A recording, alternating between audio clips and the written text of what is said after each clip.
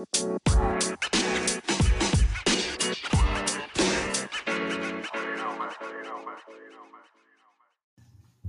Lisa. Hey, Julie. How's your week going? It's going well. Just readjusting, getting back into the swing of things after being away at the beach. And then we got back on Friday. And then Saturday night, we had one of our goal races for our speed and strength program, the Suds and Souls, the Montgomery County Roadrunners Club Suds and Souls 5K. Yeah, and you crushed it. You won first Masters. Second Masters. Yep, just right after our friend Cindy Conan. Oh, so well, she's a great person to be behind. Yes, I was trying to keep her in my sights. It was a good race. I always feel good at that race because we come back from the beach and I always feel like I get good sleep at the beach. I like rest. So I always feel, even though it's an evening race, and an evening race is a little bit challenging. So I never feel, by the time the evening rolls around, I always feel like you're kind of sluggish. Like you don't know it's hard to eat during the day. And we provided all of our runners with some guidance that was given to us by the registered dietitians that we work with for eating. But it's always a little bit tricky, but we lucked out. We had a beautiful night and you ran it as well. Yeah, I did. I was kind of a last minute decision. I wasn't sure how it would go because I have started running slowly but surely. And I wanted to put myself in a position where I would be able to run it without feeling insecure about it, meaning stability-wise, not emotionally, right, but stability. And my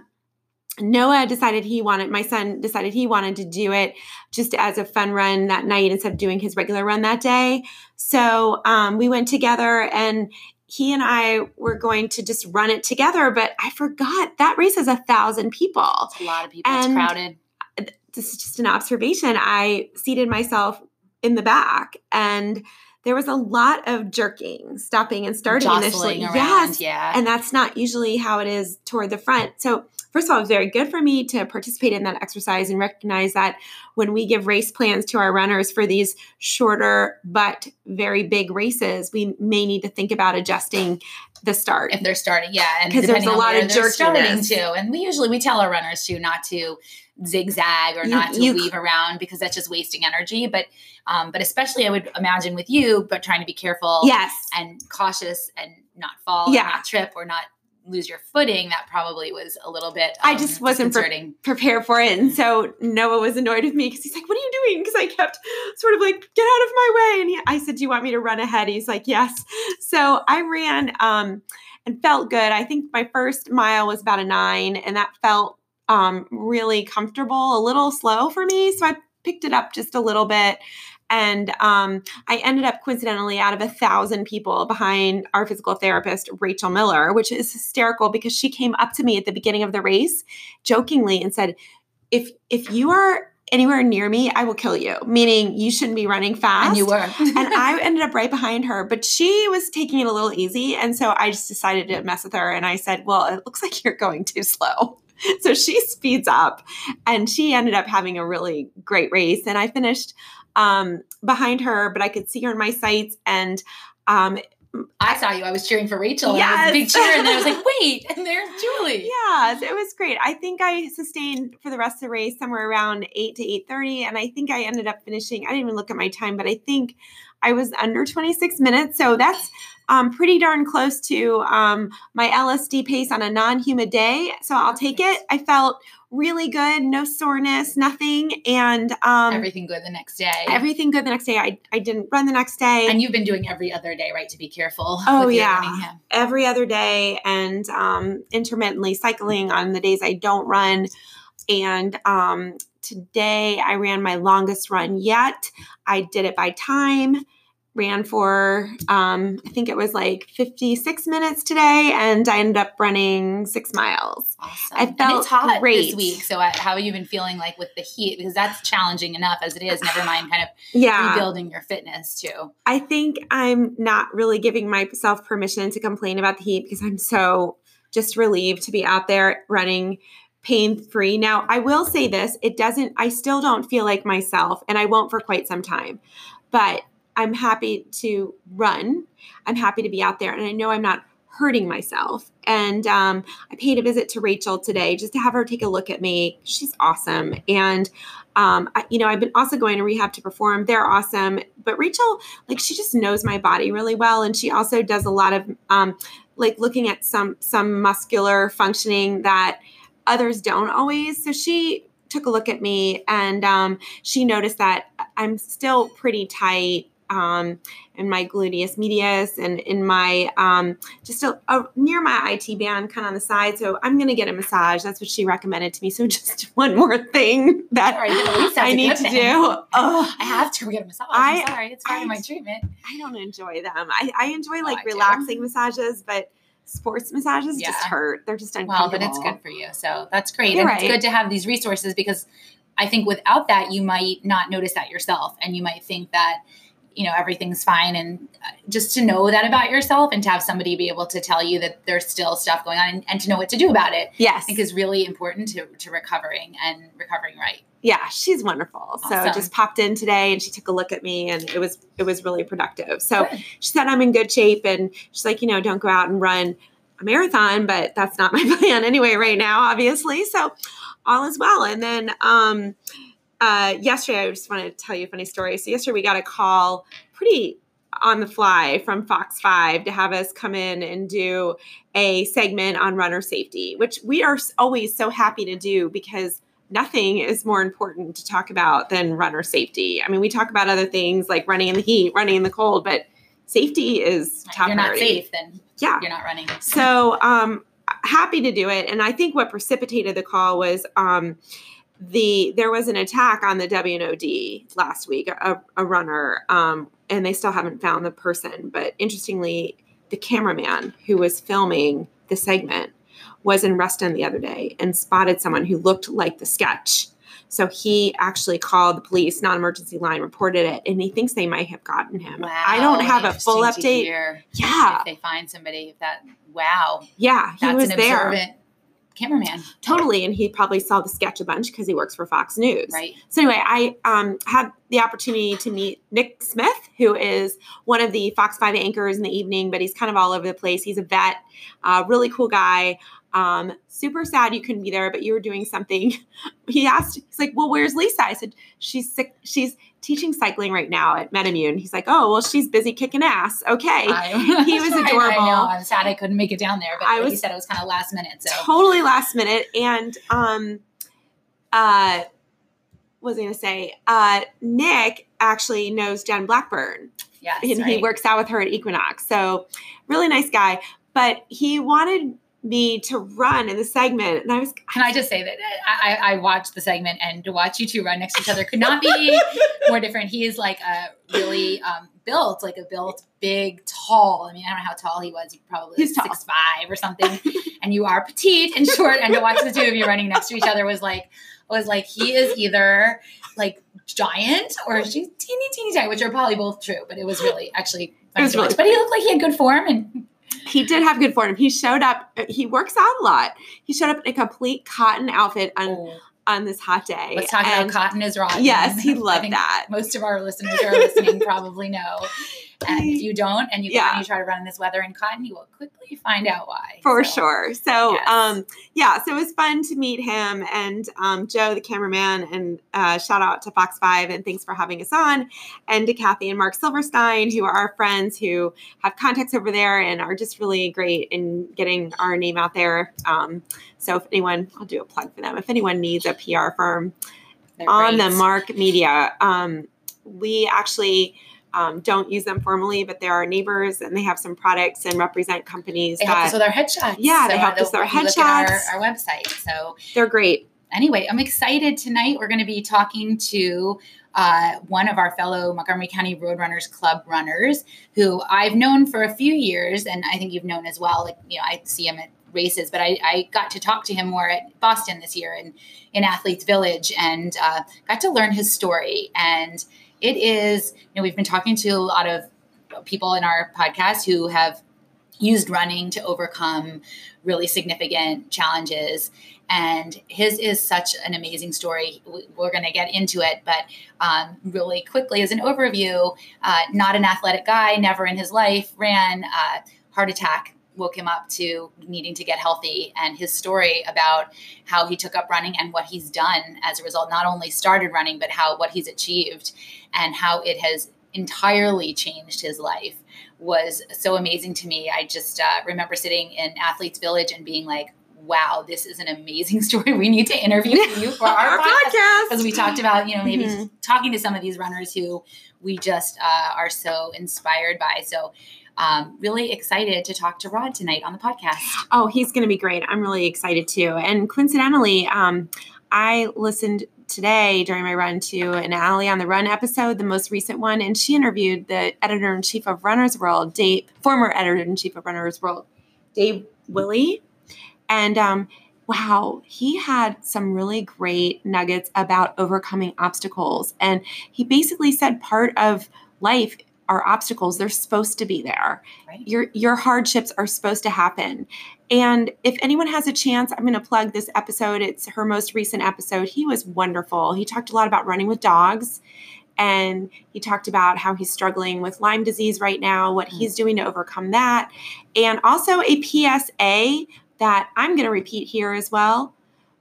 He said he got Lyme disease from just running on a trail in a nature preserve where the brush, the ticks are so small now. They're hard to see. So let's all remind each other to check ourselves and to cover our heads because it's hard to find a tick in hair, and check your body in the shower and a couple times. If you have any symptoms, if you're feeling fatigue, have that checked. So good pointer. Yeah, it was great.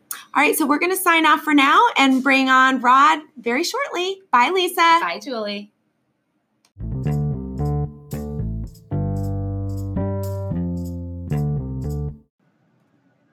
Rod Vieira is a runner from Chevy Chase, Maryland, and a fellow member of the Montgomery County Road Runners Club. At age 50, Rod ran his first Boston Marathon this past April. While Rod has an impressive race resume, including over 30 half marathons and 7 full marathons, he was not always a runner. In fact, just 10 years ago, Rod was sedentary and overweight. After a sudden and unexpected heart attack at just 41 years old or young, Rod took up running with a passion, starting with a small 5K hosted by the fitness center in his office building. Rod and his wife, Trish, live in Maryland now, but he is originally from Fall River, Massachusetts, just 1 hour south of Boston. He has 2 daughters and is an attorney for the National Oceanic and Atmospheric Administration, or NOAA, where he likes to say his clients are endangered species and marine mammals.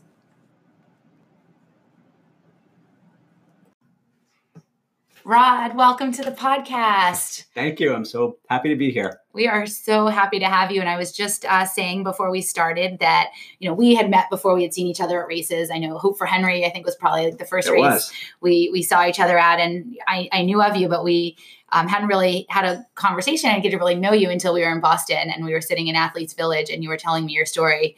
And I was just, so many of us are at Boston and we run for a long, Julie and I didn't run as kids or in college, so we don't have that history, but a lot of people are just kind of natural runners. It was something they always loved to do. They were always sort of into sports or athletics or running, it came pretty easily to them, but you came to running a little bit of a different way. And maybe you want to start out with kind of telling us sort of what you were like before 2007 and what happened then. Yeah. So before 2009 is when my life changed, but I was totally unhealthy and unfit. Not only didn't I run, I didn't like to exercise at all. I hated exercise. The thoughts of going to the gym were repulsive to me.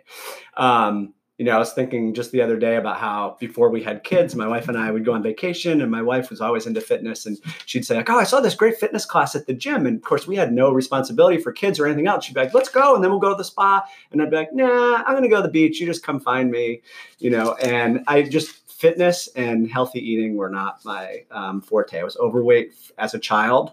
I think growing up in the 70s and 80s, we referred to it as husky. Husky boys section. I was in the Sears. That's exactly where we shopped for me, was the Sears Husky section.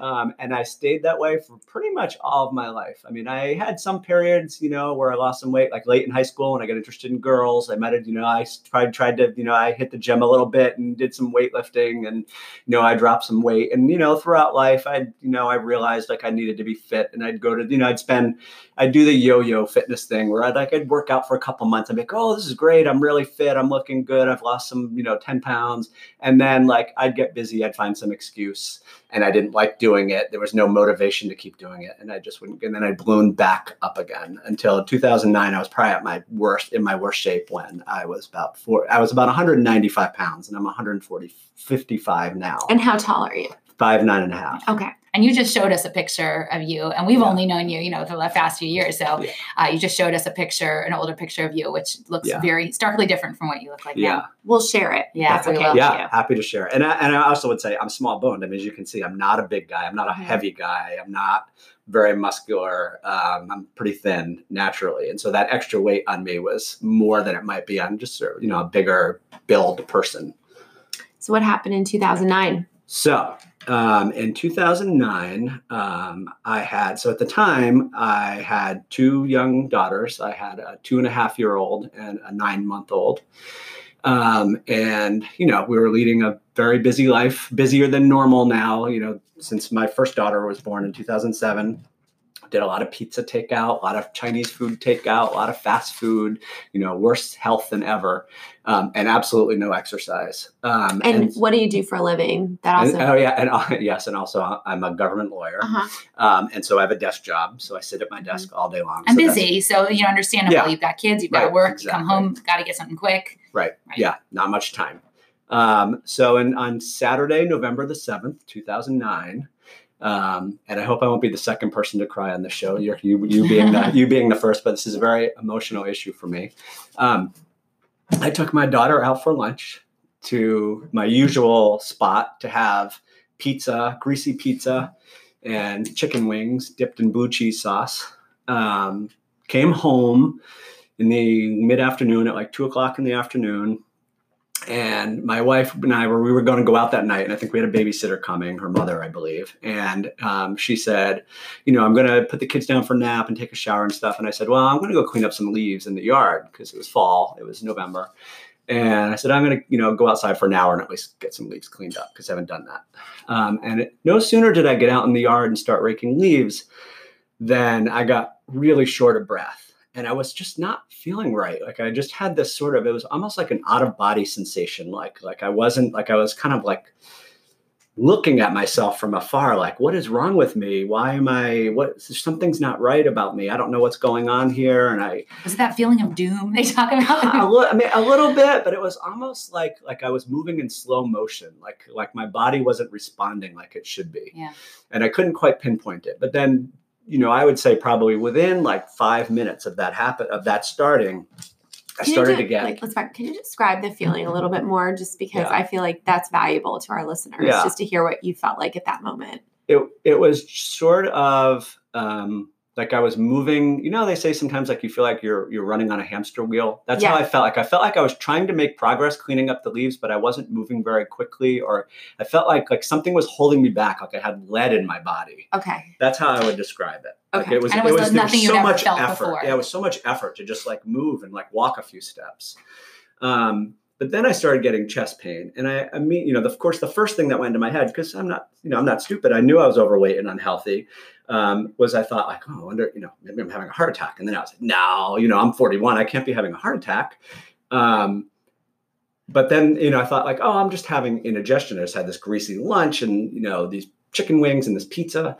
But then the chest pain started to get a little worse. And what really tipped me off, which is lucky for me and is lucky for men in general, is that we get some of these classic heart attack symptoms, which include tingling in the hands. And I knew that. I knew that tingling in the hands was a heart attack symptom. So I started getting tingling first in my right hand, running down my right arm. And I was like, whoa, oh my gosh, I think I'm having a heart attack. And then it all really happened really quickly. And, maybe a minute later, as I'm sitting there thinking about it, and, the craziest thoughts run through your head. One of the things that ran through my head at the time was like, I'm going to have to get an ambulance, and the neighbors are going to see an ambulance come to the house, and like, I'm going to be embarrassed. And it's stupid. It's totally stupid. But you start thinking, I'm like, we were going to go out and like, oh, this is ruining our night. Yeah. Anyway, so it's remarkable you remember all of that. Like you really can remember every bit of. I mean, I'm very, as I've said in a previous discussion with you, I'm glad I didn't lose consciousness, because had I gone into cardiac arrest, my wife would have found me gone in the backyard. She wouldn't have found me in enough time for me to be saved. So it's very lucky for me. I'm very fortunate. Nobody was around. It was just me in the backyard by myself. I'm I count myself as very, very fortunate that I maintained consciousness. So the chest pain got far worse. I started getting tingling in my left hand. So now I had tingling running down both arms into both hands, severe chest pain. I immediately went into the house because I knew at that point I was having a heart attack. I yelled for Trish to call 911. I went in, I got into our house, I got into and she was like, what's wrong? So I'm having a heart attack. You just got to call 911. So she immediately did. The one thing I will say that doctors have told me later that I did right, and I had also heard this advice before, so I recommend to people, is to chew an aspirin. I asked her to get me an aspirin. We had the big ones, the 325 milligram. And if you've ever chewed an aspirin, they just taste like, it's just the most disgusting thing. But when it feels like somebody's stabbing you in the chest, chewing an aspirin isn't so bad. The chest pains were absolutely excruciating at that time. I was on my bed in our bedroom, just writhing in pain. The pain was so severe. It really did feel like somebody was just driving a knife into my heart. It hurt so bad. And I could hear it. I remember laying there, like waiting for the ambulance to come, and I could actually hear it off in the distance, and was just like willing it to get to my house faster. So do you know how long it took for them? Not long. I don't feel like it was more than a couple of minutes. Okay. And so, here I have, luckily my two girls, my 9-month-old, it wouldn't have mattered. My 2.5-year-old might have been upset, but she was napping. And so they didn't know any of this was going on. So I had paramedics and EMTs and firefighters in my bedroom. And Trish will kill me for saying this, but I'm going to say it anyway.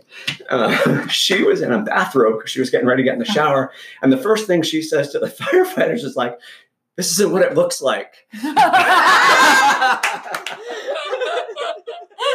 He was outside in the yard, I swear. Yeah, and I'm thinking to myself now at the time, but later I'm like, wait a minute, that's a much better story than Raking Leaves. Yes, it is what it looks like. You were worried about what the neighbors were thinking. She was worried about what the paramedics were thinking. They were like, "It's all right, lady, we've seen it all." That's a good story.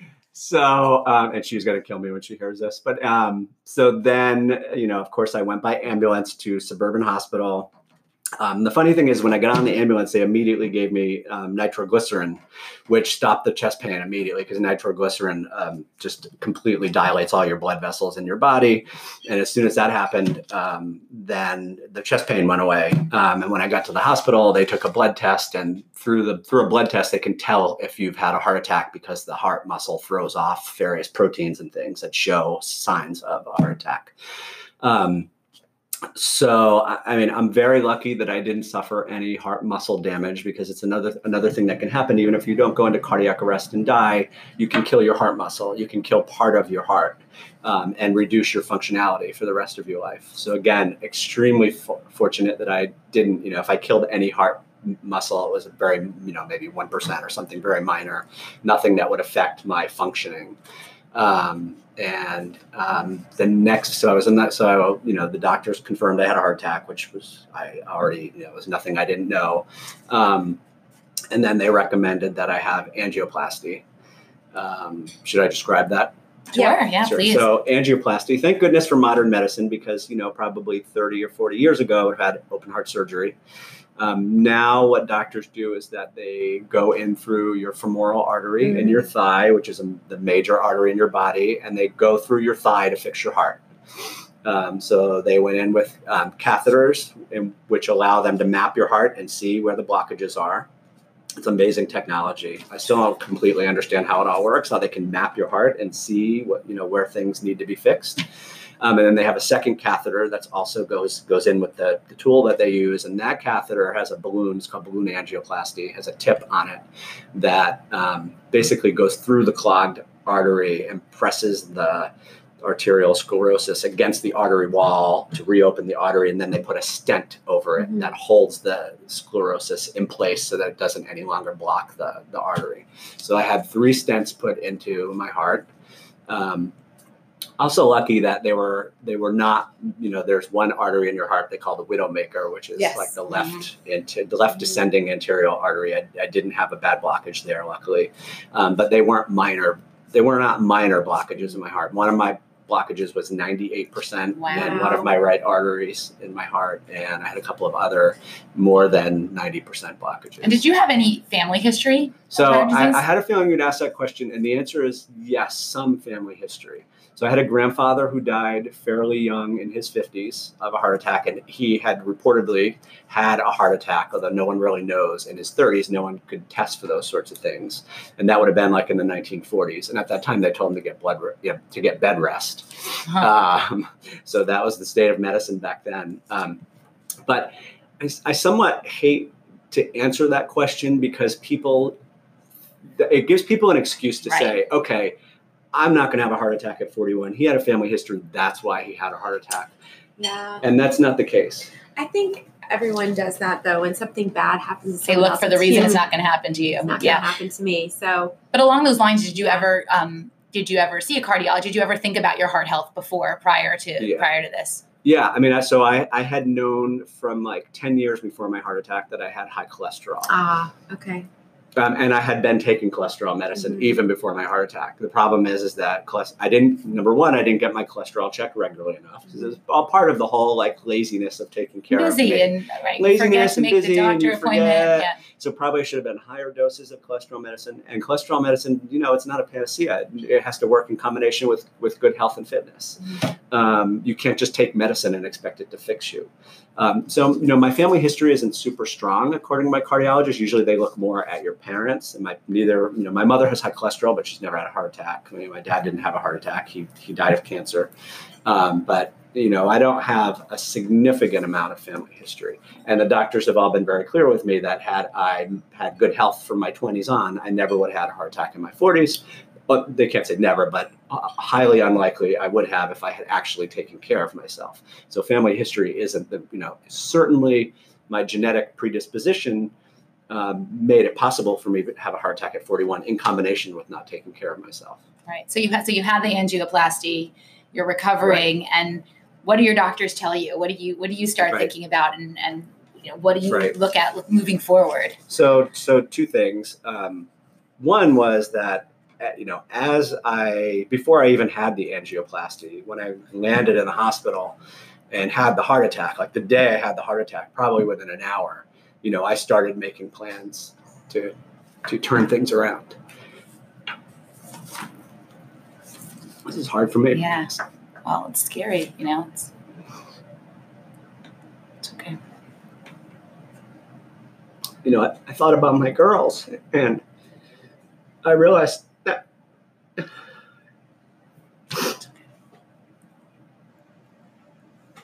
I had almost left them without a dad, and it crushed me.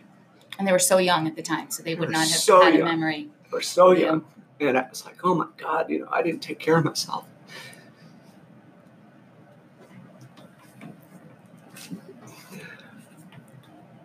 Sorry, Julie. I know you lost your dad.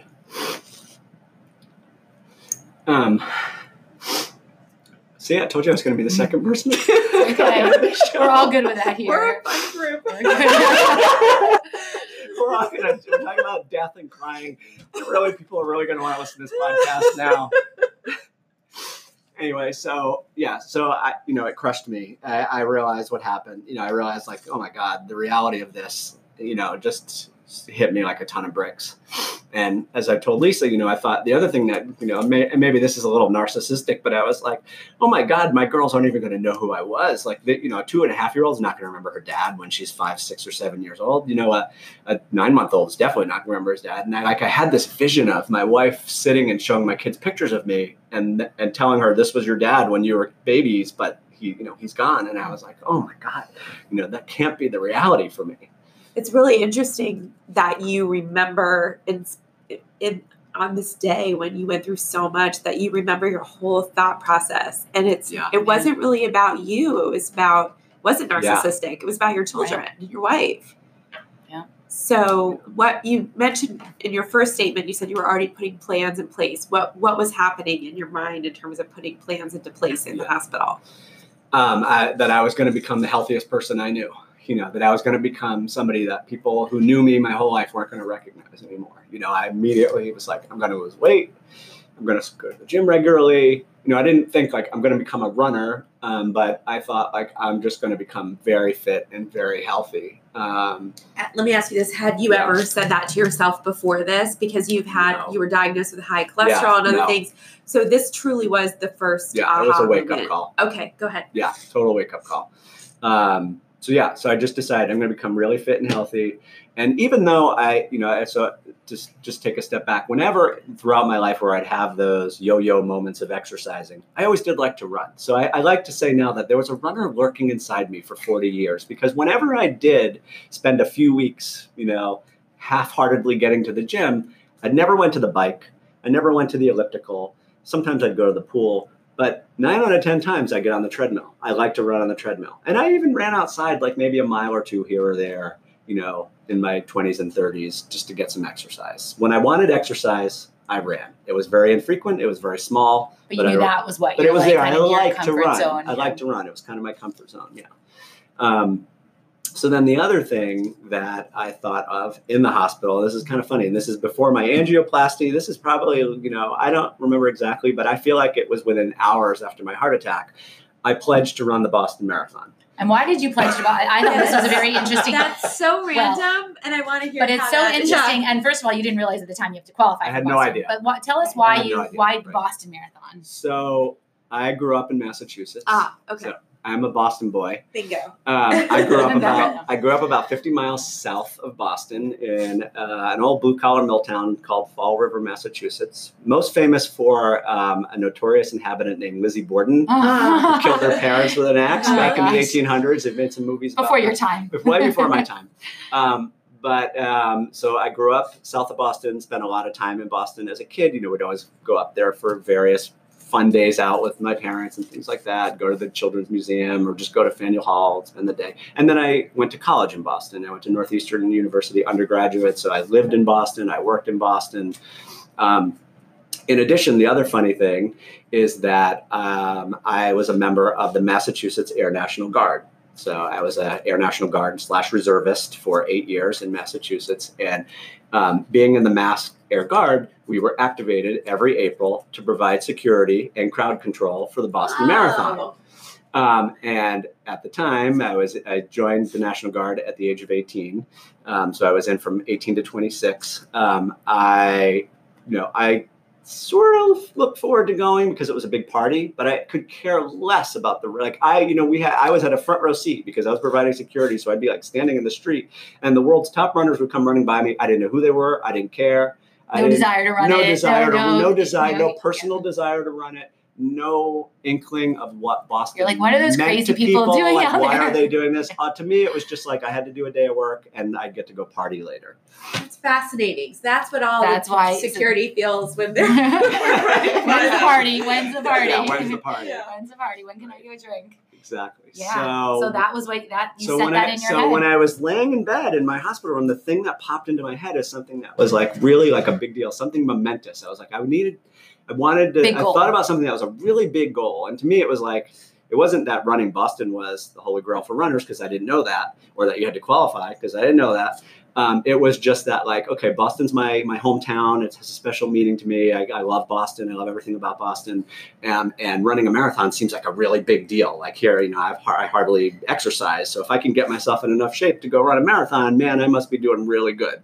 So that's what I'm going to do. I'm going to get fit and healthy and I'm going to go run the Boston Marathon. So obviously didn't leave the hospital that day and start training, right? Like, because clearly, so what happened then? Like, how did you, first of all, what did you do? Like, what did you do to start your rehab and how did you start putting into process that plan of, I want to get to the Boston Marathon, but obviously you didn't go out and run the next day. Yeah. So the great thing is that at Suburban and at a lot of other hospitals around the country, they have what they call cardiac rehabilitation programs.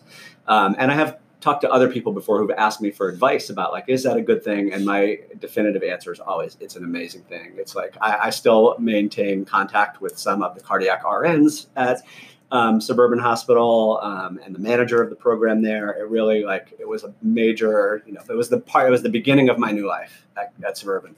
And what happens in a cardiac rehab program is you go in, they give you a fitness plan, and then it's like going to the gym, except the gym is in a hospital. And except you're hooked up to an EKG the whole time you're working. Make sure that you're not to make sure that you're not going into any heart arrhythmias or having any problems. Good, which is good. It's an extra security blanket. Right. Gives you the peace of mind. So you come in, they put an EKG on you that's wireless with a little strap that goes on your shorts, and then there are computers at the front of the room where there are cardiac RNs that are sitting there monitoring them, and then you go do your workout plan. And there's usually an RN that's walking around the room that's also, they're skilled also at fitness techniques and advice, and show you how to properly lift weights and how to do various things. But they're not run coaches, of course. So they just will tell you, how many, you should run 15 minutes and then go do this weight training regime or whatever. And I think the program was 10 to 12 weeks before I finally graduated. Did you start the program while you were still in the hospital? No, I went back. They basically told me not to exercise for the first 10 days after my surgery, and then I could start. The other thing is that I was so afraid of having another heart attack that I hardly ate. So I dropped 10 pounds in 2 weeks. And then I dropped another 10 pounds the next 2 weeks. I actually lost 20 pounds the first month after my heart attack, basically from not eating, not from really exercising very much, just because I was afraid to put anything in my mouth. Really? Yeah. And were you afraid of exercise? Were you afraid of exercise? I was also afraid of exercise. Did you have that fear that was going to happen again? So, but for the cardiac rehab program, I know I would have started exercising again, but I would have been really fearful. Right. And perhaps I wouldn't have, who knows if I would have ended up where I am now. I might not have gone after it as vigorously without having that initial start of knowing that hey, I'm okay. And by the time the 10 to 12 weeks was up, you kind of had some confidence that I'm okay, that I can keep progressing. Yeah, exactly. And so what did you do when you left that program? So when I left the program, I just continued to, I joined a gym for the first time in my life. I became a member, not I think in the past when I had exercised, I'd go get one of these day trial things, membership. Or I'd go to the trial. 1 week trial. I'd go to the YMCA where you could get in for the day, or I'd get a friend to sign me in, or, I'd be in college where I could just use the gym. But so I'd never actually been a gym member. I signed up for a gym membership, and I basically just continued on mostly with the cardiac rehab program plan that they had given me, except I started adding a few extra miles. I think the first 6 months after my heart attack, I don't think I ever ran more than maybe 10 or 12 miles a week. But which is significant because that's about 3 miles every other day. Yeah. Which is a lot going from nothing. Right. So you went from 0 to 10 to 12 miles a week. Right. Relatively quickly. After a heart attack. That's you minimize it because you're now a marathoner, but that's very significant. I don't really think of it that way. So it's interesting. You have an interesting. Yeah, we lose perspective. Yeah, you kind of lose perspective. Yeah. Did you feel that doing that exercise right away also helped to stave off depression symptoms? It did, but I will also say, frankly, that I was depressed and that I did take an antidepressant for the first year after my heart attack because I was depressed. Yeah. And the exercise definitely helped and, helped to turn things around. And, I probably, I don't know what the dosages are, but I was probably on a fairly mild dose. And, had I not been getting the exercise and feeling good about my progress, maybe I'd have been on a higher dose. But I definitely was depressed for the first, for at least the first year. Understandably. And so how did you start working towards your goal? So first, and when did you figure out you had to qualify? I want to know when you realized and what went through your mind when you realized you had to qualify. I don't know exactly when I realized. I think it was probably within the first year because what happened was towards the end of the 6 months, the gym in my office building, I work at NOAA, the National Oceanic and Atmospheric Administration. We have a fitness center in the building, and they sponsor a 5K that's just for NOAA Fitness Center members. It's just government employees that work in the building. So it was 25 people. And we walk down to Rock Creek Park, and they do a 5K throughout the park. And by then, I had been running 3 miles fairly regularly. So I was like, okay, I'm going to sign up for this 5K. Let's check this out. And hey, I want to run Boston eventually, so I might as well start somewhere. So that was your first race? So that was my first race, was with NOAA. Although I should say that actually that was my first road race and my first race outside. I actually have a friend at NOAA who likes triathlons, and he talked me into doing this indoor triathlon called the Try to Help. I don't know if you ever heard of this, but it's Stroop for Kids Try to Help Triathlon. It's a 1 hour. You swim 10 minutes in an indoor pool, you spin 30 minutes in an indoor bike, and you run 20 minutes on an indoor treadmill. I don't really count that as my first like race or road race, but you know, it was fun, and it was nice to, you know, I was with other people. It was nice to challenging. It was challenging. You know, it was also good for me too, because the person who started it for his daughter, who has something called Aicardi syndrome, which is basically, it's a severe form of epilepsy, and she also has some other, you know, issues of developmental issues. And, you know, when I got to the Try to Help, it was kind of like I was feeling bad for me and my heart attack and my situation. And then and this little girl was there, and I saw her, and I, you know, met her dad, and I was like, you know, there are people who have a lot worse things going on in their life and have children who have problems. Like I can get past it, you know, kind of like a little bit of channeling, a little bit of Gabe Grunwald, right? You know, I can get past, I'm not going to worry about what, you know, I know what a heart attack has done to me, but I'm going to find out what I can do despite having a heart attack now, you know, and that was good. So then you ran your first 5K. Tell us what that was like for you. It was really awesome. Just being outside and running against other people, and, you know, just the exhilaration of like trying to, you know, now I as a more experienced runner, I realize like it's more about like beating myself, and I'm not going to beat all the people around me. But at that time, it was my first race, and there were like 25 people, and I look around, and I'm like, I can take some of these people. They're coworkers, you know, right? They're coworkers, right? And they're, you know, I've been trash talking with a couple of the gym members. Did you like elbow your boss? No, I did not elbow my boss. Did you beat your boss? Not that year, but in a subsequent year, I did. Oh, nice. Awesome. And then you got fired. No. You just gave me an extra brief to write. Okay. So you crossed the finish line, and we would imagine that you weren't last or even close to last. I was not last. And it felt really good, you know, that I had done this race, and it was 6 months after your heart attack. It was 6 months after my heart attack, and I was breathing really. It was probably the most exertion I had given to anything. You know, I was breathing pretty hard. My heart rate had, you know, I always wear a heart rate monitor when I run. My heart rate had gotten pretty elevated, and so it felt really good. It felt like a good first. And you were okay. So I was fine. Okay. And I was fine. Yeah. So after that race, you unleashed the beast. So what happened next? I don't know if I'd say that. So then I set my sights on bigger goals. So it was probably around then that I started thinking about Boston. I started thinking about, you know, then I realized like, oh, I'm going to have to qualify for Boston. So I set my sights a little lower, and I said, okay, well, you know, I'm not ready for a marathon yet. You know, I'm not that crazy. I know I've just had a heart attack 6 months ago, but a half marathon seems doable. So beautiful, but a half. That's awesome. I thought you were going to say a 10K. No, I went right from 5K to half marathon. Makes sense. And so I started searching around for half marathons in the local area. And then I found the Parks Half Marathon, which is a big half marathon that's, you know, runs right through my neighborhood, basically, and is sponsored by our local running group that we're all members of, Montgomery County Road Runners. And at the same time, I joined the Montgomery County Road Runners, which was also a great decision because, you know, it's just such a great community of people I've met, you know, so many people that I never would have had the opportunity to meet had I not started Especially running. For somebody who's starting to run and starting to train, gave you a lot of resources too. Yeah. So at the time I was training with the program called Run Less, Run Faster, which is a 3-day-a-week running program. So that was the next thing I did. I like that appealed to you. You're like, I want to run, but I want to run less or run fast. Right. I don't really want to run that many days. Yeah, and I like I did. So I would say the first like 5 years of my running, I did a ton of cross training, which was probably good. Yeah. And I did run a lot less. And so that was the first thing I did, was find a training program, and I started to educate myself about, you know, okay, there's a thing called speed work. There's a thing called tempo run. There's a long run. You know, I started to get into the mindset of what it takes to be a runner. And I started learning about runners and, you know, meeting and running with other people who were also runners. So I think that 6 months leading up to my first half marathon was like my education period. And I set a goal of running my first half marathon in under 2 hours. which is less than a year after your heart attack. It was, yeah. So it was Just in less than a September year, of yeah. 2010. So it was about 10 months after my heart attack. So you had the audacity to not only target a half marathon, but you actually Under 2 hours. I wanted thought to that do was it under doable. 2. I thought it Great. was doable based on how, my easy runs felt. Sure. I thought I could do it. And I did. Backing up, what was your Yes. first 5K time? Do you remember?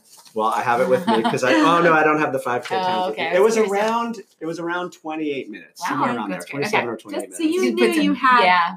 sorry, you knew you had some innate Yeah. talent.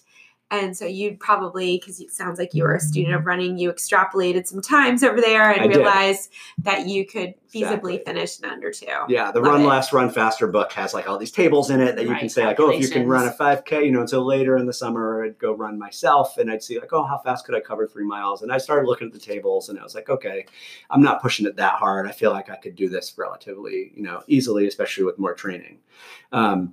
And so I did. I ran, I think my first half marathon was like 1:55:52, I believe. This was the final time. So you crushed your So I crushed your did. goal. I crushed my goal. My wife threw a party for me. We had a fun time. It was great. That's awesome. So your wife was there with your kids at the finish She line. was. Yep. And what was that like for It was you when you crossed the finish Very line? emotional. And you saw your Yeah, family. It was really emotional. And I just felt good though.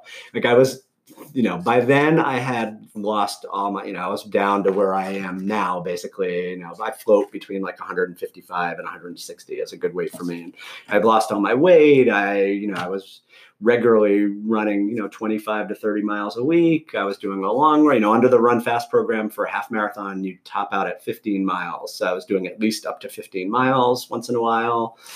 And did you struggle with your diet? Because, it sounds like food was very comforting for you pre-heart Totally. attack. So it sounds like you did a lot of things to change your exercise habits, but obviously you changed your eating habits. How hard was that for you? It really actually wasn't that hard just because of the motivation I had and from the experience that I had. Like it took me a while to get used to it, but once it's kind of the funny thing is I think once you start eating healthy, it built like things that are unhealthy don't taste as good anymore, and you don't have the cravings for some. Like I don't think, other than maybe snatching a few French fries off my kids' plates every once in a while, I don't. I'd go out regularly and order a full plate of French fries with everything I would eat. And now I'm like, I'll have a side of vegetables or I'll have a salad, which I know you hate. Yes. But yeah, it really wasn't that hard to switch. It is. I will say, I don't want to make it sound it's easy. It's hard to avoid the temptations of. Really, my thing is like I have this terrible sweet tooth, like cookies, candy. Most cake. runners. We need that sugar. So that's Yeah. I can tell And myself. I used to love fried food, and that wasn't hard. That wasn't hard to give up. Yeah. That's interesting. Did you have any guidance from, you had you had the cardiac program, the exercise, you had guidance right. too? I got guidance from the cardiac program. And one thing I would say to other people, I think for some of this, I'm speaking to people maybe whose spouses, aren't as fit as they would like. The runners who are listening are probably doing most of what they need to do to be fit and healthy, but maybe other people in their lives aren't. And so the things I would say that really work for me are, one, you have to have healthy food with you at all times. I'm like a squirrel. I have food stashed everywhere because I don't want to have to go when I'm hungry to the grocery store or to stop to pick up a snack or to stop somewhere. And, going to the gas station, going to the gas station. I'm more likely than not going to make the right choice just because of my history. But when you're hungry and you're ravenous and you can think like, oh, I had a good run this morning. So I could have a cook. I'm at Panera Bread, instead of getting a chicken sandwich on whole wheat. Oh, I could have a cookie today. I don't want to have that temptation. And so I make sure that I have good snack. I have nuts. I have healthy fruit and nut bars like Lara bars or Kind bars. I have chickpea snacks. In my office, my coworkers make fun of me because they call one of my office drawers the cantina because it's just absolutely loaded with healthy snacks, so that I never have to leave my office to go get a snack somewhere and go into the kitchen where they've got the donuts. Or to go to the restaurant on the Right. first floor or whatever. I bring my lunch. So another thing I do is I just hardly ever eat out anymore. I mean, I like to eat out with my family, but like for lunch, I would always go out with coworkers. We'd go across the street. Mama Lucia's is across the street. Sorry, mamas. I still love you. I know they sponsor the parks. In moderation. After you run out of marathon, take a piece of pizza. But yeah, no, I'd go out for pizza 3-4 times a week with my coworkers. And now, I bring lunch to work. And yes, I'll go out with coworkers for lunch once in a while, but it's just an except. Yeah, exactly. Right. So was it hard for Trisha? No, what's really funny is Trish is she's a vegetarian. Okay. She's like, finally. Yeah, so I haven't gone vegetarian. I'm more of a pescatarian. I love grew up in New England. I love my seafood. I can't give that up. And I eat, chicken. But I don't really eat any pork or red meat. I will occasionally, after a marathon, I might dig into a burger. But again, it's the exception, not the rule.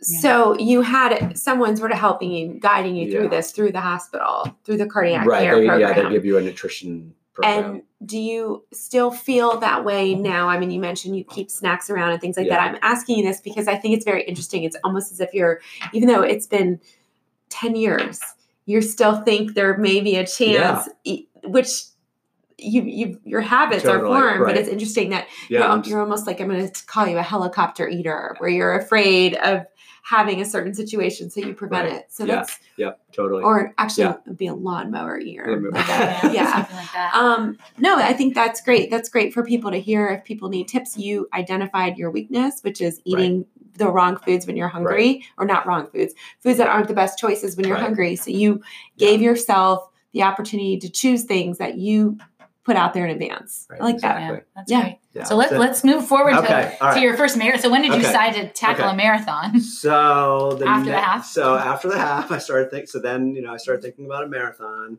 and I honestly thought like, well, maybe I could qualify for Boston in my first marathon. I know some people do it. And what did you need in your first marathon? Because this was several years ago. So I was 40. I was in the 40 to 40. So I needed a 3:20 at that time. And so that was, that's a pretty quick time. And a 1:55 half marathon wouldn't quite extrapolate. Yeah, no, it didn't. And I knew I needed a lot of improvement. Yep. So, my first marathon was almost exactly 2 years after my heart attack. I decided my in-laws have a condo, they're snowbirds in Cape Canaveral, Cocoa Beach, Florida. And we were going down for a family vacation. And I had looked around to see if there were any races in Florida. I thought, it'd be really cool to run while I'm on vacation. Something all runners love to do. Which we all love to do. And now I totally do that all the time. Yeah. That was my first experience with looking for a race while on vacation. I was like, there's this race. There's a marathon called the Space Coast Marathon. That's right there in Cape Canaveral. And it's in November. And maybe the weather won't be too hot. It'll be okay. Was this in November after the September half marathon? Yes. Wow. So you had a 1 year later. November 2011. Right. So which would be your 1 year anniversary, and only 2 months after having run the half marathon. No. So not that. No, I'm sorry. So it was a year after. Okay. It was a year after. Right. So it was 2 years after. Right. So the heart attack in 2009, half in 2010, full marathon in 2011. Got it. Okay. I was like, wow, that's a quick time to prepare for a marathon. So I think I had trained to run it, but reality set in, and I started training, and I set my time as around, I think it was like 3:40 or 3:45. And trained to that all summer, again, using the Run Fast, Run Less program, which the mileage on that program, I think at the time topped out at like maybe low 40s, which is still decent. And, it got really warm. It was warmer than it's Florida, but the race starts at 6 o'clock in the morning to try to avoid some of the heat. It still got too hot. It got up into the 70s. It was my first experience hitting the wall. It was really the last 10K were really, really rough. I was maintaining like my 3:40 to 3:45 a mile pace for the first 20 miles, and then the wheels came off, as we all know. Typical story. And I ended up finishing in 3:57:09. Oh, that was my first marathon. Still under 4 hours for your first broke 4 marathon. hours. And I have a great picture, which I should also show you, of my oldest daughter, Eleanor, who my wife sent out to run with me for the last couple 100 feet or so. And we crossed the finish line holding hands. Is great. That's fabulous. And that was a great feeling. And what was your first thought when you finished that marathon? I'm never doing this again. Right. Of course. I was hurting so bad after that first marathon. My legs were cramping. It was one of those deals where like I didn't know what to do with my body. Like if I sat down, it hurt, and like I was cramping, and then so I stood up and I was tired, and my legs were cramping more. And I'm like, do I sit? Do I lay down? What do I do? My whole body's like rebelling against me. Yeah. I tried walking, but my feet were like on fire. Did you ever have any sense of fear during that race because it was your first marathon? It was extraordinarily hot. You weren't acclimated. And the heart attack was just 2 years earlier. Did you think about that while you were running? I did, but I always run with a heart rate monitor, and I am very, very good at listening to my body. Had I had any type, it definitely crossed my mind. Mm-hmm. But had I had any sense of any chest pain or discomfort, I would have stopped immediately. And my personal rule is I never let my heart rate go above about 95% of max. That's about it. I know some people will push it up to 98, but I just don't feel comfortable doing that. So if I have a limiter, it's my own limiter. Once I hit 95% of max, I back off.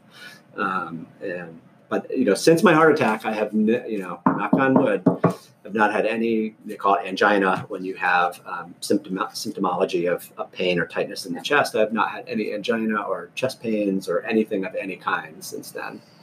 The other thing I wanted to mention at the beginning, which I'll just throw out, because people may not know, is that I had symptoms of an impending heart attack before my heart attack, and I didn't know what they were. Really? And that was I had pain in my back.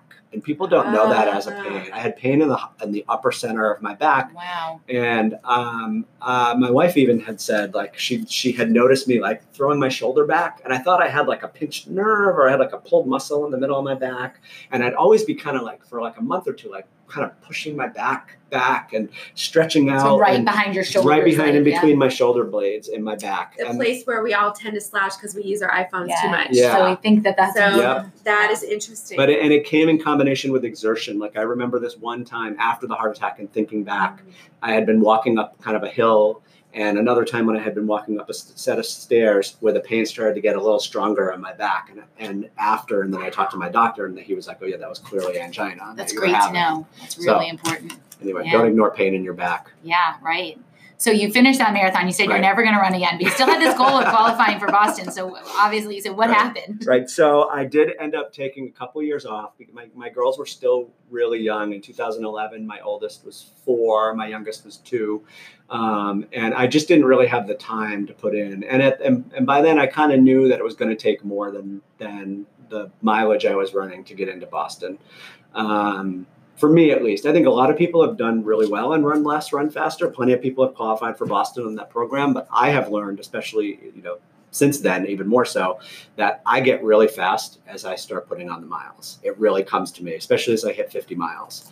I could almost not do speed work, and if I hit 50 or more miles, the speed just like comes flooding into me. Yeah. Anyway, so I knew that was the case, and I knew I didn't really have time for that with young kids. So I took a couple years off. So my next marathon wasn't until 2014. And which one was that? So that was Marine Corps. Okay. So that was 5 years after my heart attack. 5 years post heart attack. And what did you change in your training between then and between your first marathon and that marathon? Right. So I wanted to change my training plan. I wanted to do something that had more mileage, and I came across the Hanson Marathon Method, which required a big change in mileage. It's 6 days for people who are familiar with it. It's 6 days a week. For the advanced marathon plan, it's a minimum of 45 miles and it tops out at 63. And again, it's 6 days a week of running. Now the program itself coaches that most of the runs are very easy runs. They're easy, slow paced runs. It's just building mileage, and they say cumulative fatigue is their key thing. And you definitely get cumulatively fatigued. So you're running on tired legs. You're running on tired legs you're doing all your the long time, runs, all the time. And you're also running a lot of miles at marathon pace. In the 3 weeks before the taper, you do a 10-mile marathon pace run. once a week with a plus a warm up and cool down. So you do like a half marathon with 10 miles at MP. So you get a real good feel for your marathon pace on tired legs. And what was your marathon? What were you targeting at that point? So I was targeting, I was training to run a Boston qualifying time at that point. I had run 3:57 at Space Coast. I needed to drop like a half an hour basically. And that's a lot of time. It was a lot of time, but it was a couple more years post that marathon. I'd run a lot more half marathons. I had a lot more experience as a runner. And you could extrapolate those I could times. extrapolate the times. My 5K times put me pretty close. And I thought, if I build up to 60 miles a week, I may be right there. So I spent that summer of 2014 working really hard, following the Hansen plan, extremely closely, putting in the big miles and getting ready to run Marine Corps. So I got to Marine Corps, felt great. Weather did not cooperate, as we know in the DC area. I've now come to realize I didn't make a good choice in picking Marine Corps probably to try to qualify for Boston, because it's a little bit hilly and the weather's just totally uncooperative here. October is not good marathon weather in DC. We tend to have warmer weather. We tend to have warmer weather, right? So so I ended up running Marine Corps in 3 hours and 32 minutes and 50 seconds. Oh, huge improvement. Still a huge improvement. Right. So I knocked 25 minutes off of my previous PR. So I PR'd by 25 minutes. I missed Boston by 8 minutes. I was really bummed because I had held my BQ pace again all the way up. This time I held it all the way up until the last 5K. Wow. And at the last 5K, the heat and humidity and fatigue, and looking back and being honest, I probably wasn't quite. I probably should have been running 5 seconds a mile slower for that. And that makes a difference. It makes a big difference. 5 seconds makes a big difference. I probably didn't have the fitness, right there. So I missed it by 8 minutes and I was really bummed. You're so interesting to me because here you are 5 years earlier, you were lying in a hospital bed, completely out of shape. 5 years after that, you run a marathon, you knock 25 minutes off your time. And you're disappointed. Sustaining basically I'm doing the math here, you did about a 7:45 pace. Well, a little bit slower than that, but it was close, like 7:59, 7:55, 59. 7:55 to have a buffer. Something like that. And until mile 23. Right. So, you crushed it, but in your mind, you were disappointed. That's a riot. Yeah. Was your wife like, I want to just slap you? Because here you are, kind of. So I assume you overcame that obstacle of being disappointed in yourself when you had a chance to step back. And I did, although I will say, though, again, in 2014, my girls were still pretty young. Mm-hmm. Still was, I realized like, wow, to get to Boston is a really serious commitment. Here we have, I put in 60-mile weeks. I worked my tail off. I was running, 7 hours a week probably. And I still didn't get there. And I thought like, wow, I don't know if I'm ready. Yeah, I think I need a few more years. I think I need my kids to get a little older and for me to be maybe a little less busy. Because there's a big difference between being fit enough to not have another heart attack and being fit enough to run a Boston qualifying marathon. And I don't have to. I mean, there were a few times where I started to think like, okay, maybe this BQ goal is not really attainable for me. Maybe it's something I shouldn't do.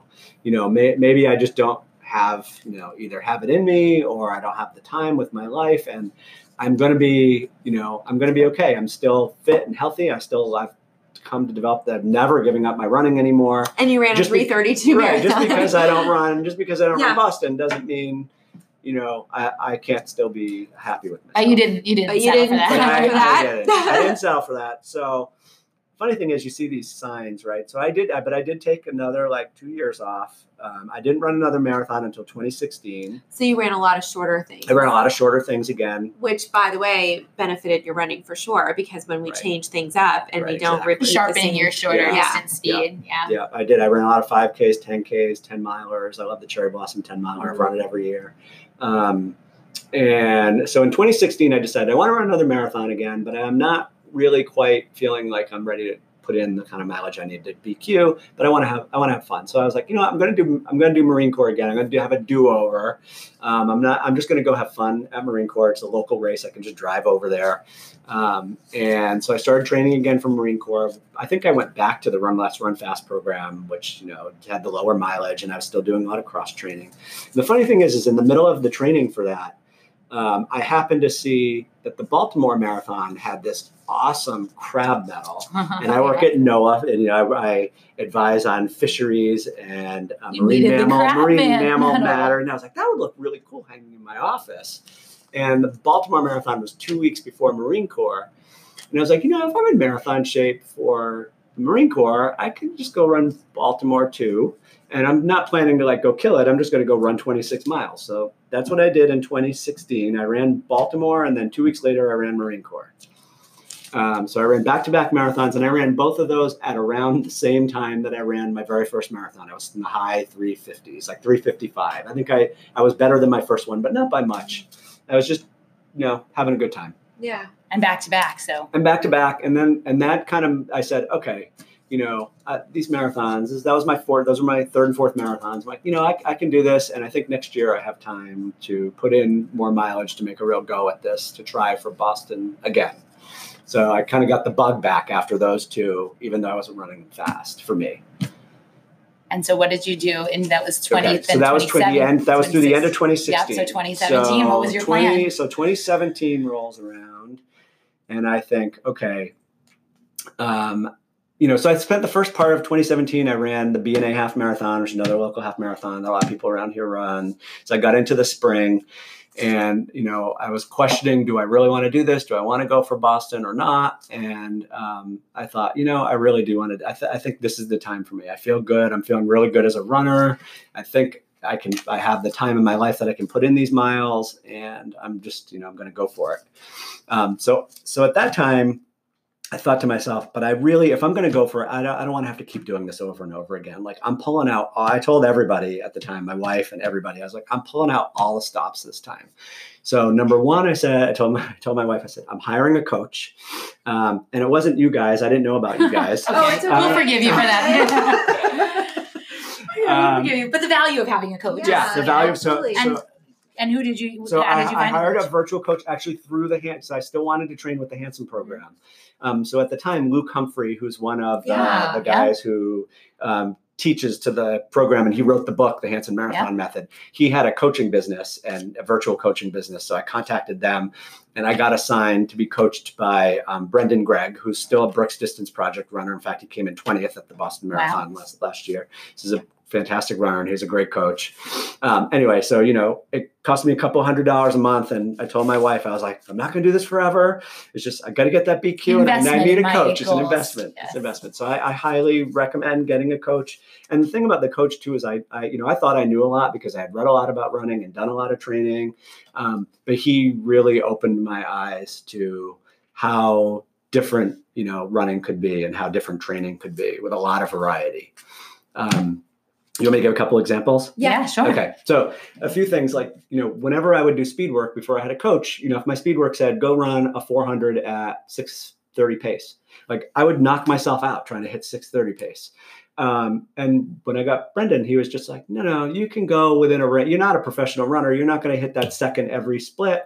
He's like, take a 5 to 10 second range. If I say 6:30, run 6:25 to 6:35. And I was like, oh, that totally takes the pressure off me of having to hit that time, and it's still right there. It's fine. And tune more into your effort. And tune more into my effort, right, than just a number on a page. Same thing with marathon pace runs. He would vary those up in a way that I had never dreamed about. So instead, in previous days, if I had 8 miles at marathon pace at, say, 7:45 a mile, I'd go run 8 miles at 7:45 a mile.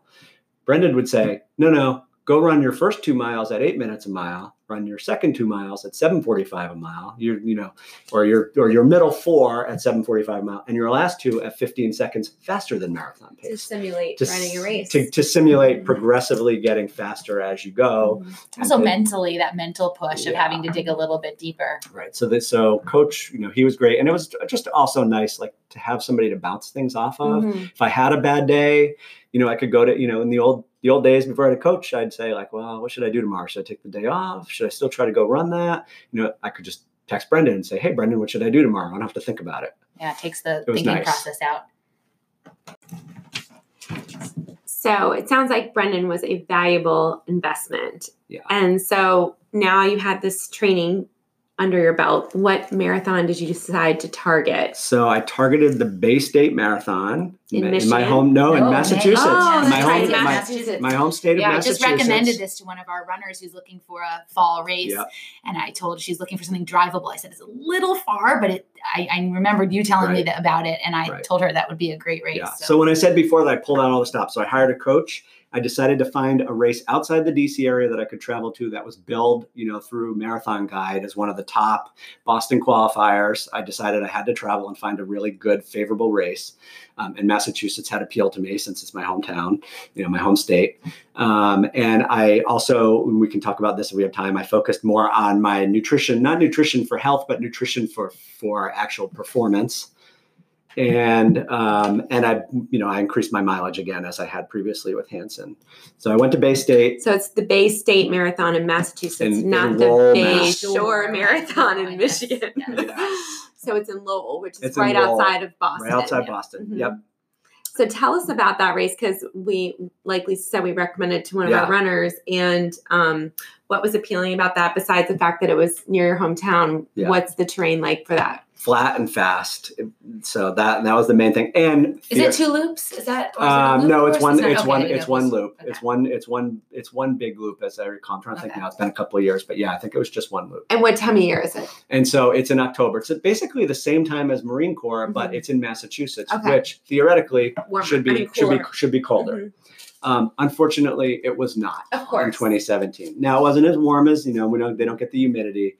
But that day, it started out cool in the morning. It was like in the mid 50s. But by the end of the race, which is out in, kind of out in the open in full sun in the last 5K, it was in the 70s, which gets pretty warm. That's warm. Yeah. So I still did everything, everything I did paid off. I got my BQ. I BQ'd, so I got my PR and my BQ. What was your time? I ran 3:26 and 23, I think it was. Fantastic. And I needed 3 and 3:30 because I was qualifying in the 50-year-old age group. I was 49 at the time. I was at that sweet spot where you can qualify for the next age group up as long because it's the age of your birthday that's that you run Boston. Right. It's the next Boston that you're trying to qualify for. Right, exactly. So you could be 49 because you're going to be 50 when you're running Boston. For 2019. So you had a beautiful race in spite of the heat. You finished well under your qualifying time. What did that feel like? It felt awesome to have a BQ. I was howling and yelling. Even as I was crossing the finish line, I was like, oh my God, here I am 8 years post heart attack. I made this promise to run Boston. And, I finally have taken this first giant leap I'm not there yet, but this is, I needed this. And it felt really, really great. They have a BQ bell that you can ring, and it was just. Was your family there? My family from Massachusetts was there, but my kids and my wife were. And was that time enough to get you into Boston? So I did not know at the time. So this was October of 2017. Yeah. So I would not know if that time would get me into Boston until September of 2018. And I was concerned because the time for 2018 had just been released in September 2017. And it was Boston qualifying time plus 3 minutes and 23 seconds. Or minus to be under 3 minutes. And you were under by about... I was under by 3 minutes and 40 something seconds. Okay. So I still would have got, if I had been trying to get into 2018, that would have gotten me in. Yep. But I thought to myself, people are now going to set a higher goal. Is this going to be good enough for the next year? This might not be good enough for next year. And, so I talked to my coach, and he was like, wow, it would be really crazy, if the Boston qualifying time, if you had to be faster than 3:23 next year. It's like, I think you've got this. I don't know. It's like, well, listen, I've got the fitness. I'm feeling really good. What do you think about me, like, just going to do another training cycle? And he was like, okay, maybe we can get a spring marathon in, but let's take a month off. So I did. I took a month, not completely off, but I took a recovery month. I took a week of no running and then another week of like easy jogging. Basically took your typical like post-marathon, like cool down period, and before I start rebuilding up again. And then I went right into another marathon rebuild after that month. Towards which marathon? Towards this time I picked, my wife was going to kill me if I had to pay for another airfare and another hotel, hotels for multiple nights and all that. So it's like, I need something closer to home. I still needed a hotel, but I wanted driving distance. So I chose the One City Marathon in Newport News, Virginia, which is about 3 or 4 hours from us here in DC. It's easily drivable, day less than half a day's distance. Hotels. Yeah, inexpensive hotels. I could finish the marathon and drive home the same day. I only needed one hotel night. I could drive down the day before for packet pickup. It was low frills. So I trained again, same deal, coach, high mileage, coaching to the Hanson program, following my nutrition plan. That turned out to be perfect. The One City Marathon is a point-to-point course, totally flat. And it was cold. It's early March. You risk snow, although it's Virginia. So, snow is not too frequent in Virginia, but early March, you could end up with a snow squall. But it ended up being in the 40s. The weather was perfect. It was like 44 at the start and maybe low 50s by the end, if that. And it was the best, to date that I had ever felt. And even since then, I've only run Boston. But I just felt so great in that marathon. My pacing was perfect. I had, mostly even splits through the first part of the course. And then my last 10K was the fastest 10K of the race. The wheels never came off. I never hit the wall. I kept picking up speed the whole way. In fact, I averaged 7:41 a mile. My last mile was a 7:15 mile 26. Wow. Picked it up enough to pick it up. I just hammered it home. And so what was your time? So my final time was 3:23:07. And that's your PR. And that's my PR. Great. And plenty of time. And that was almost 7 minutes more than the Boston qualifying. Now that we look back, what was the cutoff time? Do you remember what the cutoff time was for Boston 2019? Yes. So the cutoff time for Boston 2019 was 4 minutes 52 seconds. So your first time would not have. My first time would not have gotten me into Boston. Wow. So smart that you did that. Yeah, I would have been really crushed after and I know so many people who have been crushed by making a BQ cut and then getting. And seconds. We have, and some people have been seconds. So we did say the same thing as your coach. Hey, you'll be fine. In the past, we would have said the same thing. So nobody would have thought it was going to be 4 minutes. So. You really had some great intuition and sort of knowing that. And playing off of your fitness that you had built for that cycle. So any injuries from doing consecutive marathons like not this? As far as I know. I did get injured late the following fall, like 6 months later, but I can't attribute it to that. And that was before Boston, though. And that was before Boston. Yeah. And what was your injury? So I broke my second metatarsal on September 30th, running the Dogfish Dash in Delaware. This could get into another hole. We could be here for a long time, but I blame it on the Vaporfly 4%. Oh, yeah. So I was running in those, and as you know, they have a very stiff carbon fiber insert, and I think biomechanically they just weren't good for me. I had run in them quite a bit and had some top foot pain only in those shoes. And I attributed it to the lacing or the styling. I didn't realize that the top foot pain was potential stress fracture.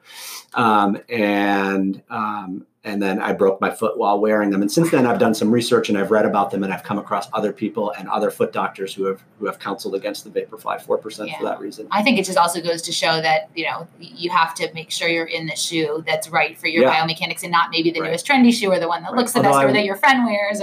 No, it's true. Although I will say I love those shoes. They were so much fun to run in. They didn't love me back. They were fun to run in.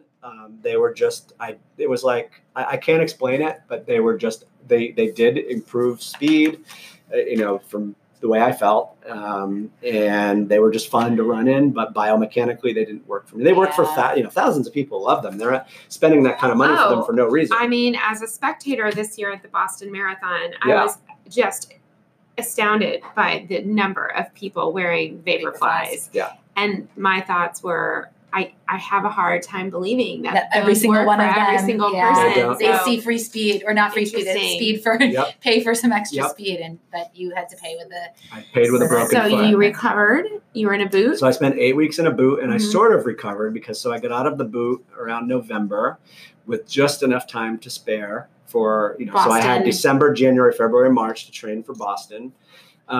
I had never, before I broke my foot, I had always had a plan of just going to Boston to have fun. I never intended to go PR at Boston, just because I didn't want my Boston experience to be marred by hitting the wall. Wanted to just experience. I just wanted to experience it. But I did have a plan. I was actually going to go back, had I not broken my foot, I was going to try and PR at Newport News again, like 6 weeks before Boston. To have a time. Thinking like I'd have a PR, I'd have a great time, I'd get a time for 2020, and then I'd just go have fun at Boston. So breaking my foot knocked me out of going to get a PR and a time for 2020. But I got in the time to train, although from breaking my foot and being in the boot and messing with my biomechanics, which I knew was going to happen when I broke my foot. I knew that there were going to be secondary effects. I ended up developing patella tendonitis. I built back very slowly. I didn't follow the 10% rule, but I was pretty close to that. I built maybe 5 miles a week over 8 weeks, up to 40 miles, 5, 10, 15, 20. I stopped at like 25 miles, and I did like 2 weeks at 25 before I went up again. But my body just wasn't ready for that kind of mileage after breaking the foot. And I'm sure that my gait was a little off from that. And so I really struggled with tendonitis all through the whole build up to Boston. By the time you got to Boston, were you still feeling it? Oh yeah. I was, I think on the day that I ran the marathon, I took an anti-inflammatory because it was just pretty painful at that point. So you finished Boston. It wasn't a competitive time for you, but did you enjoy it? I had an awesome time. I had a fantastic time. That's what Boston's about. My hand hurt worse than my feet from all the high fives. Giving all the high fives. That's great. And what were your thoughts when you were in Athletes Village getting ready to run the race this year? It was all kind of surreal. I'm still almost sort of pinching myself that I actually got there. After almost 10 years of trying to get to Boston and having Boston as a goal and it meaning so much to me. More than just, it became something as a runner, because I became a runner, it became a running goal, but there was a much bigger goal behind it. And so it really, I had made a promise to my family and I kept the promise. When you were running on that course, were you thinking about your life before where you were on the other side watching that and thinking how much of a difference that was from where you couldn't have cared less about the runners on the course to where that was your defining moment? That's something you worked so hard to get to. Yeah. The whole thing was just really surreal. Was there any disappointment, or was it better than you thought it would be? I don't think. I mean, it got a little warm this year. I was a little disappointed that towards the end, I still flagged. People had a hard time, but I ran the whole thing. I was hurting a little by the end. I probably didn't enjoy Boylston Street as much as I would have if it had been like 10 degrees cooler. But really, there's nothing to complain about running Boston. So it was not only a crazy goal that you achieved, but it was worthwhile, it sounds like, in terms of what you felt when you achieved that goal. There was no letdown. No. That's what I'm trying to ask. No letdown at all. I mean, I just soaked in the whole experience. So now what? I know. That's what I've been wondering. I mean, I definitely want to go back to Boston. It's too late to get in for 2020. After Boston, I took 3 weeks off, completely off of running to mend up my patella tendonitis. The other thing is I have admitted that in talking to Lisa that, strength training really fell by the wayside over the last 4 years as I built mileage to 60 miles a week. It's like, who has time to go to the gym when you're running 60 miles a week? And that was also a downfall. I don't think the strength training caused my foot to break, but I think it probably exacerbated the patella tendonitis because my legs weren't strong enough to recover from the foot break. And I definitely have, come back to realizing I need more strength training. I try to do much more. I still don't think if I train for marathons. I know I'm not going to have time for hitting the gym. So I've started doing much more in the way of what I'm calling exercise snacks. And I have an office job. We were just going to say, that's why we don't have to go to a Right. gym, doesn't have to be an hour long, 10 minutes here. Stand up in your office, do some, single leg squats. On do a conference something. call, I'm doing my lunges, I'm doing my squat, I'm doing my step ups on my office chair. And that's important. And that's what, people don't think that they have to be that all or nothing. And it doesn't. Right. It has exercise snacks is what we always say. And you've been doing some races. We saw you at Lawyers Have Heart, which is obviously very near and dear to both of you for many reasons. So that was, had you done that race before? I had. That was probably my 6th or 7th time. Right. I almost always run Lawyers Have Heart if I can. If I'm not, if I'm in town, I run it. So, and you've been running shorter races and still. Yeah, I think, let's see, Lawyers Have Heart. I'm trying to think if I've run anything else since Boston. I think that might be the only race, but I'm starting now to think about other races. And just this week, in fact, I also got PT. I went to our favorite PT practice. The other thing I'll say too as a point is that I was doing strength training and my tendonitis was getting much better.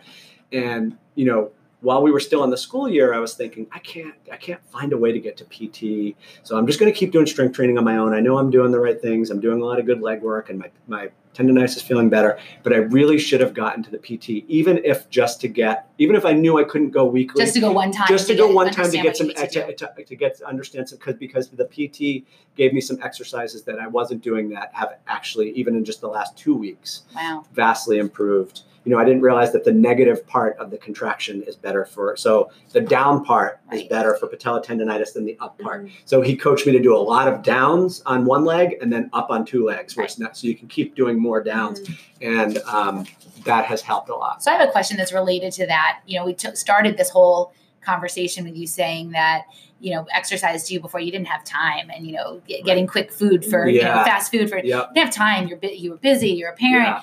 You're still busy. You're still working. You're still a busy parent. And as we know, as our kids get older, it doesn't necessarily get easier in terms of time. They need to be driven to all sorts of activities.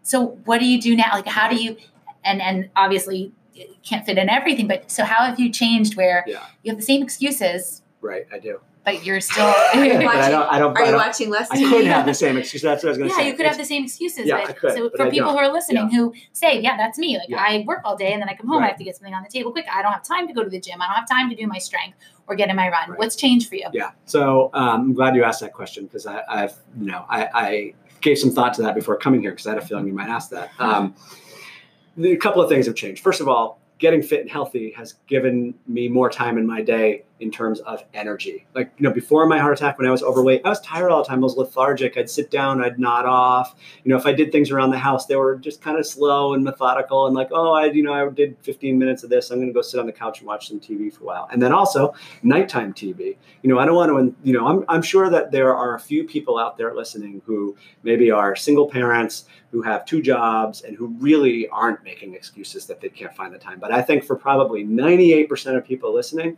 you're just making excuses. You're just not what it is. You don't have the time. It's that you're not making the time. You're not prioritizing other things. You're not prioritizing. Once I prioritized my fitness and got healthier and had more energy to go about my day, it's like the fitness gave me time back.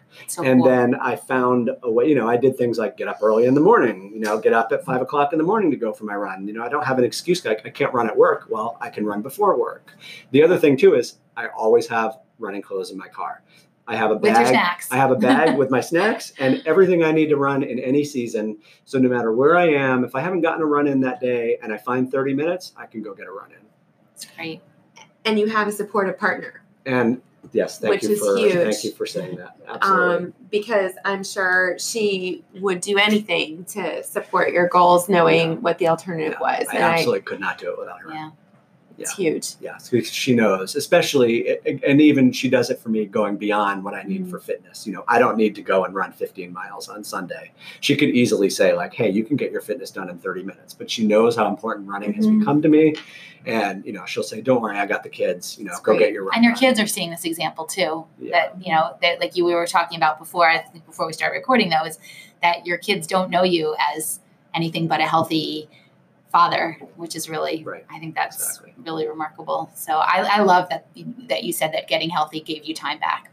Yeah, absolutely did. So you mentioned that you're going to do some shorter things, and any big goals in the future? So I definitely want to go back to Boston. Once was Okay. not enough. You do still have time to requalify. I know. Believe me, I thought about Before it. I don't September, think so. not a rush. And I have also for a long time, even before I BQ'd, thought that the Boston to Big Sur combination would be really cool to go run Boston on the East Coast and then 2 weeks later go out to the West Coast and run Big Sur. And you've already done kind of a back-to-back. And I've done them 2 weeks apart once, so I know I can do that. And I want to keep. It's funny. I have, as a 50-year-old, I turned 51 this year. I have set all my PRs as a 50-year-old. All my 40-year-old PRs have all been knocked out. That is so cool. awesome. So I'm continuing to improve as a runner as you get older. As I get older. So 50 is the new 20 or 30 or whatever. There are no excuses. So, I want to keep PRing. But I mean, most importantly, I just want to keep being around, for my kids. And that's my, I don't want to be fatalistic, but it certainly doesn't bode super well for me that I had a heart attack at the age of 41. I have to be realistic. I have to say I already have, arterial sclerosis. I already have heart disease at a young age. I'm doing everything I can do. I feel happy and comfortable that I'm doing everything I can do, to not die of a heart attack, anytime soon. If I do, I gave it everything I had. I would not, I won't be here to lament it, but I would not lament it. I would know I did it. I did everything to be here for I think my your family kid, would for my know kids that and too. my Your family. family would know that you did everything. And you're having fun. Yeah. I mean, and making all these new friends, yeah. and it's such a. This is something initially that was a goal because you wanted to survive, and Right. now your running is who you are and part of your life, and you're enjoying life. And who would have known that you would have taken something that initially seemed sort of analogous to medicine, and now it's become your joy. Or crazy when you were watching those runners on the Yeah. Boston Marathon, we're thinking, why are they doing that? But now you're one of them, and it's giving you your time back in your life. So. Well, thank you so much for joining us today, Rod. You are just an inspiration to us, and I'm sure so many others. And we hope that what your story will do is perhaps encourage someone out there who feels that they're struggling with their own health, knowing that they can take control and do some things. They don't have to be as extreme as you. No. And it doesn't have to happen in 6 months or a year. No. It took you 10 years almost to get to your goal, but you kept at it, and you kept with a good attitude and figuring out what you can do, and giving yourself the time too in between to say, like, it's not the time right now. Right. It'll come eventually. So I think that's really something for lots of people to take away. Thank you. Your kids and your wife are so lucky. And we appreciate all of the wisdom you shared with us today. You did a great job. So thank you for sharing your story with us. I ran your time way over. That's okay. This was so is much. great. It was awesome. Totally so much worth fun. it. I had a great time talking to you. Thanks, Thank Rod. you. Thank you.